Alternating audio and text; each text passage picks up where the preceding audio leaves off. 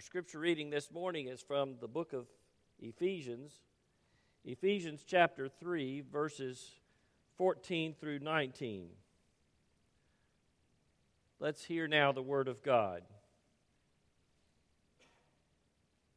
For this reason, I bow my knees before the Father, from whom every family in heaven and on earth is named, that, according to the riches of His glory, He may grant you to be strengthened with power through His Spirit in your inner being, so that Christ may dwell in your hearts through faith, that you, being rooted and grounded in love, may have strength to comprehend with all the saints what is the breadth and length and height and depth, and to know the love of Christ that surpasses knowledge, that you may be filled with all the fullness of God. Pray with me, please. Father in heaven, we come to you with a great topic this morning. A topic that there's no way anyone could do justice to. But Father, we pray that you might be with us today as we give attention to your word, that we might see a glimpse of the great love that you have for us, your children, and that our lives might be changed forever because of it. We pray in Jesus' name. Amen. Lisa and I grew up in the 60s and 70s, and there was a lot of talk about peace and love in those days. I always thought it was kind of a strange time to be growing up. I never felt completely comfortable with the culture of our day. I didn't really think that anything transcendent took place at Woodstock. What can you say about an era, a generation whose slogan was tune in, turn on, and drop out? These people are going to tell us something about love. Even the clothes were strange. I had myself, I'll admit, a pair of burgundy and white velour bell-bottom plaid pants. And at the time, I thought they were so cool. I mean, if I was going out on a big date, I wanted to wear the plaid pants. Today, they hold the distinction of being the only pair of pants that I'm glad that I can no longer fit into.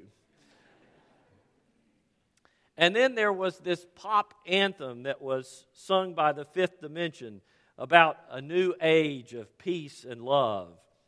When the moon is in the seventh house, and Jupiter aligns with Mars, then peace will guide the planets and love will steer the stars. This is the dawning of the age of Aquarius. The age of Aquarius. Harmony and understanding, sympathy and trust abounding. No more falsehoods or derisions. Golden living dreams of vision, mystic crystal revelation, and the mind's true liberation. Can I just state the obvious here? That was then and still is today a bunch of baloney. We've had assassinations. We've had a generation of abortion. We've had genocides around the world, AIDS, and 9/11. And all of this has happened, but the age of Aquarius never came. And it never will, at least not that way. If there's ever going to be an era of peace and love, it's not going to come through the stars or through the supposed goodness of human nature. It's going to come through the gospel of Jesus Christ. It's going to come from the God who the Bible says is at the very core of His being and of His essence, love. So this morning, after talking about the attributes of God in previous messages, talking about the holiness of God, the omniscience of God, the omnipotence of God, the goodness of God, the sovereignty of God. I would like to talk with you today about the love of God. Now you might think, well, there's not a whole lot new to talk about with the love of God. There's not a lot of need to talk about the love of God. This is not controversial. Nearly everybody, at least those who don't fly planes into skyscrapers, nearly everybody believes that God is a God of love. So why should we talk about it? Let me suggest two reasons. First of all, I think the word love itself is perhaps the most misused and abused word in the English language. The issue is not so much whether we believe that God is a God of love, but what kind of love does He have? Does He simply love everyone in a sort of vague and general way? Does He love us because we're basically lovable and so He's responding to that? Or does He love us not in a general way, but in a very specific way as His children, as individuals, despite our sinful rebellion, despite the fact that as the Bible says, we were enemies of God? Does He love us in spite of ourselves? Did He send His only Son to suffer and die on the cross for us, that we might be forgiven and be with Him forever? What kind of love? What do we mean when we say we believe in a God of love? Because I have a feeling that we can mean very different things by that statement. And then more to the point, we see this prayer of the Apostle Paul, this lofty prayer as he's praying for the church, at least the church at Ephesus. I would argue he's praying for all Christians. And, this is an incredible prayer, and we've talked a lot about prayer in the last year or two, and the prayers in the Bible are generally much more substantive, much more upward and outward and less inward than the prayers that we pray. And so when Paul thinks about what his prayer is for the Christians, for the believers of his day, he says, I bow my knees before the Father. And I pray that according to the riches of His glory, He may grant you to be strengthened with power through His Spirit in your inner being, so that Christ may dwell in your hearts through faith, and that you, being rooted and grounded in love, may have strength to comprehend something that's really hard, if not impossible to comprehend. That you may have strength to comprehend with all the saints what is the breadth and length and height and depth, and to know the love of Christ that surpasses knowledge, that you may be filled with all the fullness of God. He prayed for the believers that they would come to understand the surpassing love of God. This was vital for Paul. If you're going to be the kind of Christian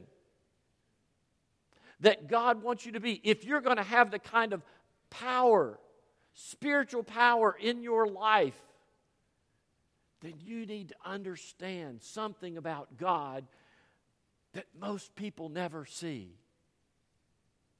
And that is the surpassing nature of His love. In J.I. Packer's book, Knowing God, he has this to say about the love of God as he begins his discussion of the topic. Our theme will lead us as deep into the mystery of God's nature as man can go. deeper than any of our previous studies have taken us. When we looked at God's wisdom, we saw something of His mind. When we thought of His power, we saw something of His hand and His arm. When we considered His word, we learned about His mouth. But now, contemplating His love, we are to look into His heart. We shall stand on holy ground. We need the grace of reverence that we may tread it without sin. God is a God of love, but what kind of love?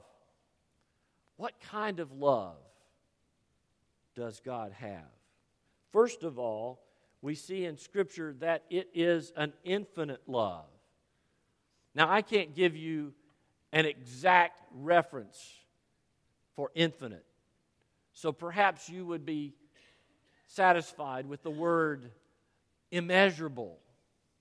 It is a boundless love. It is a limitless love. It is a surpassing love. To me, all of those things add together to say it's an infinite love.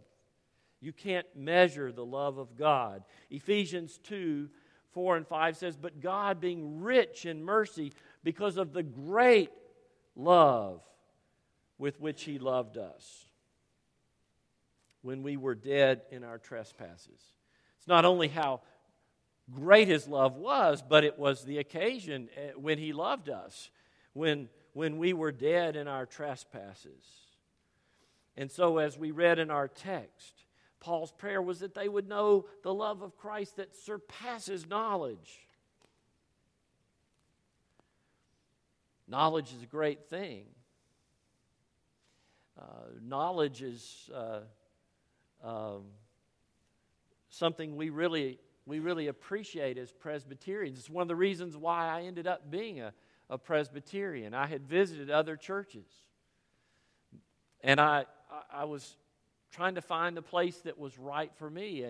And what I particularly liked, one of the things I really liked about the Reformed faith was when I had questions, I found that there were Reformed thinkers and theologians and pastors and writers who had wrestled with those same questions. And they had wrestled with not only the easy parts of Scripture, but the difficult parts of Scripture. And they had answers. They had answers. I didn't always fully understand the answers, but I understood that they were biblical. And so I value knowledge, and as a tradition, we value knowledge, but the Scripture is also very clear. Love surpasses knowledge. The love of Christ surpasses knowledge. The love of Christ is something that we can't put into words, because language fails us. In fact, when they wrote the New Testament, when God, by the Holy Spirit, inspired the apostles to record what they had seen and what they had heard, and to record the New Testament, they couldn't use any of the words for love that were commonly used in the Greek language. Phileo, eros, there were others. None of them seemed to fit. None of them seemed to describe this surpassing love of God. And so they either coined a new word, or more likely they took a word that was rather obscure and you hardly ever find it before the New Testament, agape. And they invested it with this new meaning, with this lofty meaning. And it basically takes on a whole new meaning in the New Testament, because there wasn't a word that would really capture what God wanted to say when He said that He loved us because of the great love with which He loved us. It's agape love. It's God's love. It's unconditional love.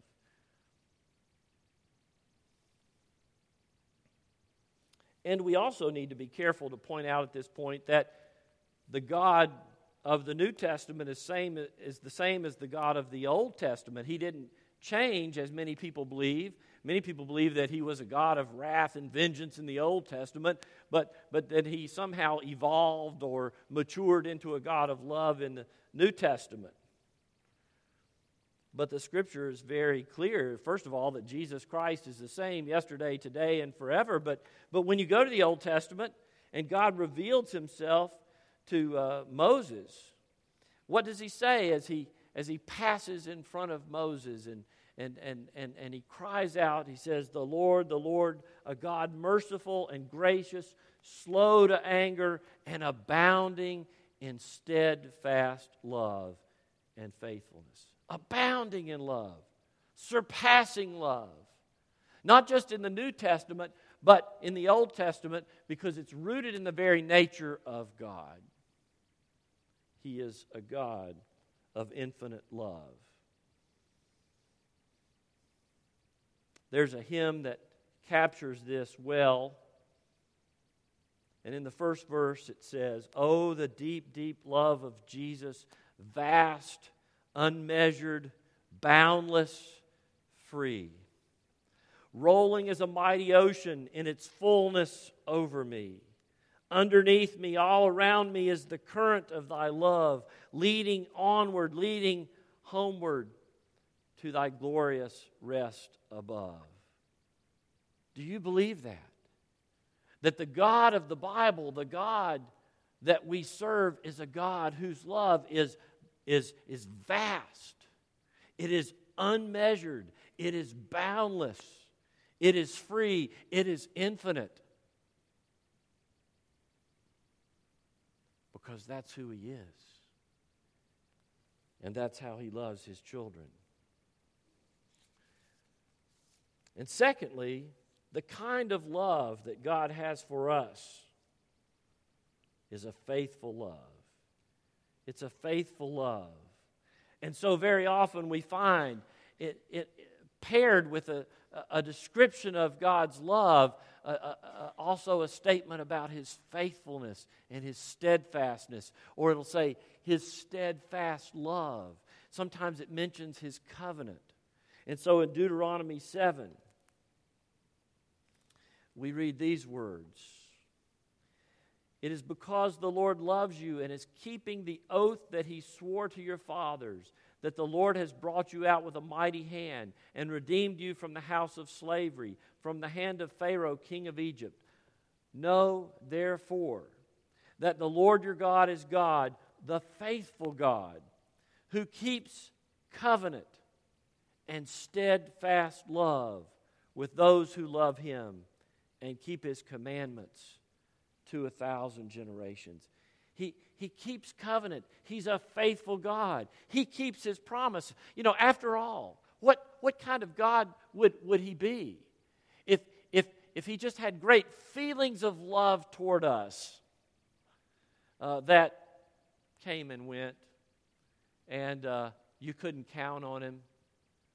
You couldn't count on Him in a time of trial. You couldn't count on Him in the hard times in your life. It was just kind of an emotional thing. No, He's a faithful God who keeps His promises, who keeps covenant and steadfast love. And so at the dedication of the temple, Solomon says virtually the same thing. "O Lord God of Israel, there is no God like you in heaven above or on earth beneath, keeping covenant and showing steadfast love to your servants." He's a faithful God. His love is faithful. His promises are true. And so when He says that God sent His only Son, God so loved the world that He sent His only Son, that whoever believes in Him would not perish, but would have everlasting life. That's a promise you can count on. That's not just a nice statement. Those are not just nice words. It's a promise. He's a covenant-keeping God. His love is steadfast. One of the most life-changing concepts that I've ever come to understand is that real love is not primarily an emotion. Now, there are times when we're going to have powerful feelings of love. When young couples fall in love, we say, or young parents have children and they hand you that little baby in the hospital, you're flooded with emotions. And you just feel like you're walking on air. But scientists understand these feelings and understand that these feelings of well-being, these feelings of love, ultimately are caused by chemicals in our brain. So one doctor writes, the sweaty palms and pounding heart of infatuation are caused by higher than normal levels of norepinephrine. Meanwhile, the high of being in love is due to a rush of phenylethyl something. I don't know who makes up these names. I really don't. And dopamine. All is not lost, though. Once the honeymoon is over, lasting love confers chemical benefits in the form of stabilized production of serotonin and oxytocin. You know, our culture celebrates so much this idea of falling in love, and movies are about people falling in love, and pop songs are about people falling in love. And what they're really singing about is chemicals in the brain. Chemicals that don't last. I mean, you can't stay at that high forever. Basically, I think one study said 18 to 24 months, that's about as long as you stay in that altered state. You know? And then New Balance comes in. And so is love just a matter of emotion caused by brain chemicals? But you see, God is a spirit. He doesn't have brain chemicals. What He has is a covenant love, a steadfast love that does not change over time. He loved us before the foundation of the world. He loved us after the fall. He loves you in the midst of your sin and rebellion, in the good times, in the bad times, because He's a faithful God. And His love is steadfast, and His love is true. People fall out of love, and people will let you down. God never will. He is a faithful God who loves us with a steadfast love. And so, the writer of the same hymn says, "Oh, the deep, deep love of Jesus, spread His praise from shore to shore. How He loveth, ever loveth, changeth never, nevermore. How He watches o'er His loved ones, died to call them all His own. How for them He intercedeth, watcheth o'er them from the throne." What kind of love does God have? It's a faithful love. It's a love that doesn't change. It's a love you can count on. It's a love you can bank on. It's a love you can build your life on. And whether you feel it or not, it's there. Because He is a faithful God. And then thirdly, God's love is a sacrificial love. It's a sacrificial love. God loved the world. He so loved the world that He gave His only Son. Ephesians 5:1-2 says, "Therefore be imitators of God as beloved children, and walk in love as Christ loved us and gave Himself up for us." A fragrant offering and sacrifice to God. It's a sacrificial love. Maybe all real love is sacrificial. You know, it's one thing to have that experience of being in love and that high of being in love. But I tell you, where you really see love lived out, where you really see love lived out is when in a marriage, for instance. A husband stands by his wife in times of sickness, in times of trial. There's a great song out on the country music now about a woman who's going through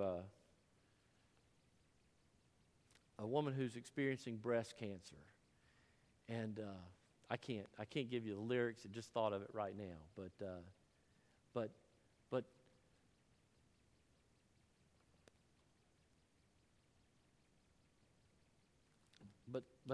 this woman says, her husband stood by her when she got the bad news.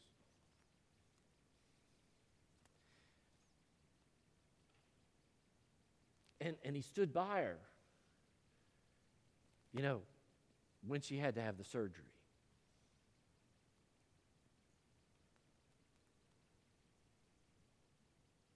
And he stood by her when she didn't look the way she used to look. That's love. That's love. And we've seen an example of that and more in this church.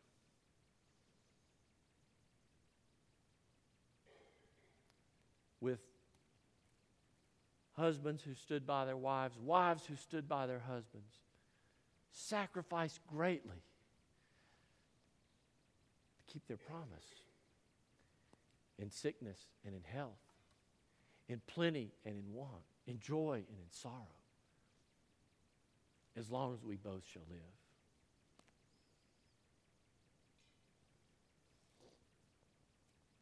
The greatest proof of God's love for us is that He sent His only Son, Jesus Christ, to die on the cross for our sins. James Montgomery Boyce writes, "The love of God is seen in its fullness only at the cross of Jesus Christ. The intimations of God's love in creation and providence are somewhat ambiguous. There are earthquakes as well as beautiful sunsets, cancer and other forms of sickness as well as health. Only at the cross does God show His love fully and without ambiguity.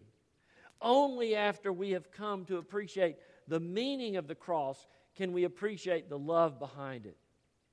Seeing this, Augustine once called the cross a pulpit from which Christ preached God's love to the world. God's love for us is a sacrificial love. It didn't come cheap. It required the greatest of sacrifices. God gave His only Son.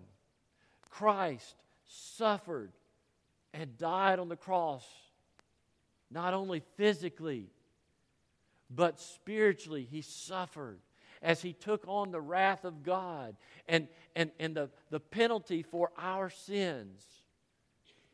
He sacrificed for those He loved so much.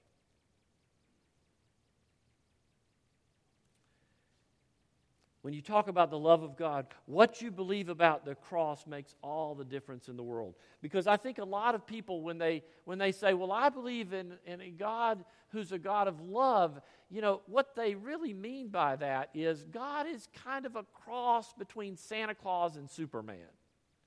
He's kind of a jolly guy up there, and he wants everybody to be happy, and He gives gifts out to us, and He's also powerful, so He can swoop in and rescue us when we need Him. He's kind of a cross between Santa Claus and Superman, or perhaps if you look into the Eastern tradition, if you want a symbol, when you go into the Chinese restaurant, there's that statue of the laughing or the smiling Buddha. Actually, it's Budai, I think. And he's smiling and he's enjoying life and he wants everybody to be happy. But you see, if you want to see the love of God, the God of the Bible on display, what you have to look at is the cross. What you have to look at is the cross, because that's where you see the love of God. When you see the Son of God beaten, bloody, nailed to the cross, crown of thorns on his head, saying, Father, forgive them, for they know not what they do. That's where you see the love of God. That's where you see the love of God. So Romans 5, 7 and 8 says, For one will scarcely die for a righteous person, though perhaps for a good person one would dare even to die. But God shows His love for us in that while we were still sinners, Christ died for us. And again in 1 John chapter 4, we read, God is love. And a lot of people say, well, God is love. The Bible says God is love. Look at the context in which the Bible says God is love. God is love. In this, the love of God was made manifest among us, that God sent His only Son into the world so that we might live through Him. You know, you might just memorize that, and the next time somebody says to you, well, I believe that God is a God of love, you say, I do too. And in this, the love of God was made manifest among us, that God sent His only Son into the world so that we might live through Him. In this is love, not that we loved God, but that He loved us and sent His Son to be the propitiation for our sins, to be the sacrifice that satisfied the wrath of God, that paid the penalty for us. In this, the love of God is demonstrated. So here's the dilemma. Here's the question. Do you believe, ultimately, that God loves us because we're basically lovable people? Or does He love unlovable people, sinful people, fallen people, rebellious people, indifferent people? Does He love us not because we're lovable, but because He, at the very core of His being, is so loving, infinitely loving? What about you? What about you this morning? If you're saying, well, I didn't understand that's what the love of God meant. And you're saying, I realize now that I don't have to pretend with God. God knows everything about me. I don't have to put on a face, nor can I put on a face with God. God loves me. Christ died on the cross for me while I was still a sinner. I don't have to clean up my act in order to gain the love of God. He loved me in the midst of my sin. He calls me to repent and to turn from my sin, but He loved me even while I was a sinner. If you're discovering that this morning for the first time, then ask Christ to be your Savior. Ask Christ to be your Lord, to forgive you of your sins, because you've come to understand a glimpse of the love of God, the real love of God. Or maybe you're a believer, and I've been here, and you've suffered some setback, some loss, some tragedy, some hardship, and you're going, I don't know where God was in this. I don't know how God could have let me go through that. And you cling as tight as you can to Romans 8:28, and you say, I believe that God works in all things for the good of those who love the Lord. But I'm not seeing it yet. Or even if I'm seeing it, I just still don't get it. I don't get it. I don't see how God could have let me go through that.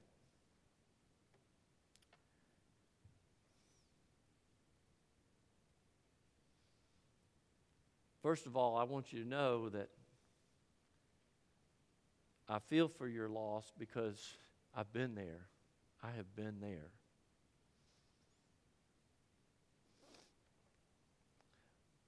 But the only answer I know of is you've got to look at the cross. And you've got to say, I don't know the specifics maybe of why God let this happen or why God took me through this. Maybe one day I will. But I do know that God loves me because He's a God who sent His only Son. And if He didn't withhold His only Son, if He gave His Son to sinners that they might be saved, He must love me. There must be a reason. And then you come to the place where Job was, and you say, though He slay me, yet will I trust in Him. Because He's a loving God. And then finally, God's love is an eternal love. We've already hinted at this when we said His love was faithful and it was steadfast. But then we take it to a whole new level. Because God's love is an eternal love. From eternity past to eternity in the future, He loves His people. And so Paul writes to Christians who were experiencing persecution, to Christians who were watching some of their number be stoned, some of their number be martyred in ways that I can't describe this morning. He says in Romans 8:35, who shall separate us from the love of Christ? Shall tribulation, or distress, or persecution, or famine, or nakedness, or danger, or sword? As it is written, for your sake we are being killed all the day long. We are regarded as sheep to be slaughtered. And that's what they felt like many times. The early Christians. That's what they felt like many times through the centuries. Some people are all worried about the great tribulation. Folks, there have been tribulations and tribulations and tribulations throughout the history of the world. And there are tribulations yet to come. And, all who seek to live godly lives in Christ Jesus will experience persecution. But Paul says, for your sake, we're being killed all the day long. We are regarded as sheep to be slaughtered. No, in all these things we are more than conquerors through Him who loved us. For I am sure that neither death nor life, nor angels, nor rulers, nor things present, nor things to come, nor powers, nor height, nor depth, nor anything else in all creation will be able to separate us from the love of God in Christ Jesus our Lord. Nothing. Not life, not death, not angels, not demons, not anything in the past, not anything in the future is going to separate us from the love of God. He has loved us with an everlasting love, a steadfast love, a faithful love that will continue for all eternity. And so he writes in 2 Thessalonians 2:16, now may our Lord Jesus Christ Himself and God our Father, who loved us and gave us eternal comfort and good hope through grace, comfort your hearts and establish them in every good work and word. As the hymn writer continues in his final verse, oh, the deep, deep love of Jesus, love of every love the best. 'Tis an ocean full of blessing, 'tis a haven giving rest. Oh, the deep, deep love of Jesus, 'tis a heaven of heavens to me. And it lifts me up to glory, for it lifts me up to Thee. What kind of love does God have for us? It's not because we're lovable. He loved us in spite of the fact that we're sinners, with a love that's infinite, a love that's faithful, a love that sacrificed more than anyone has ever sacrificed before or since, and a love that's eternal.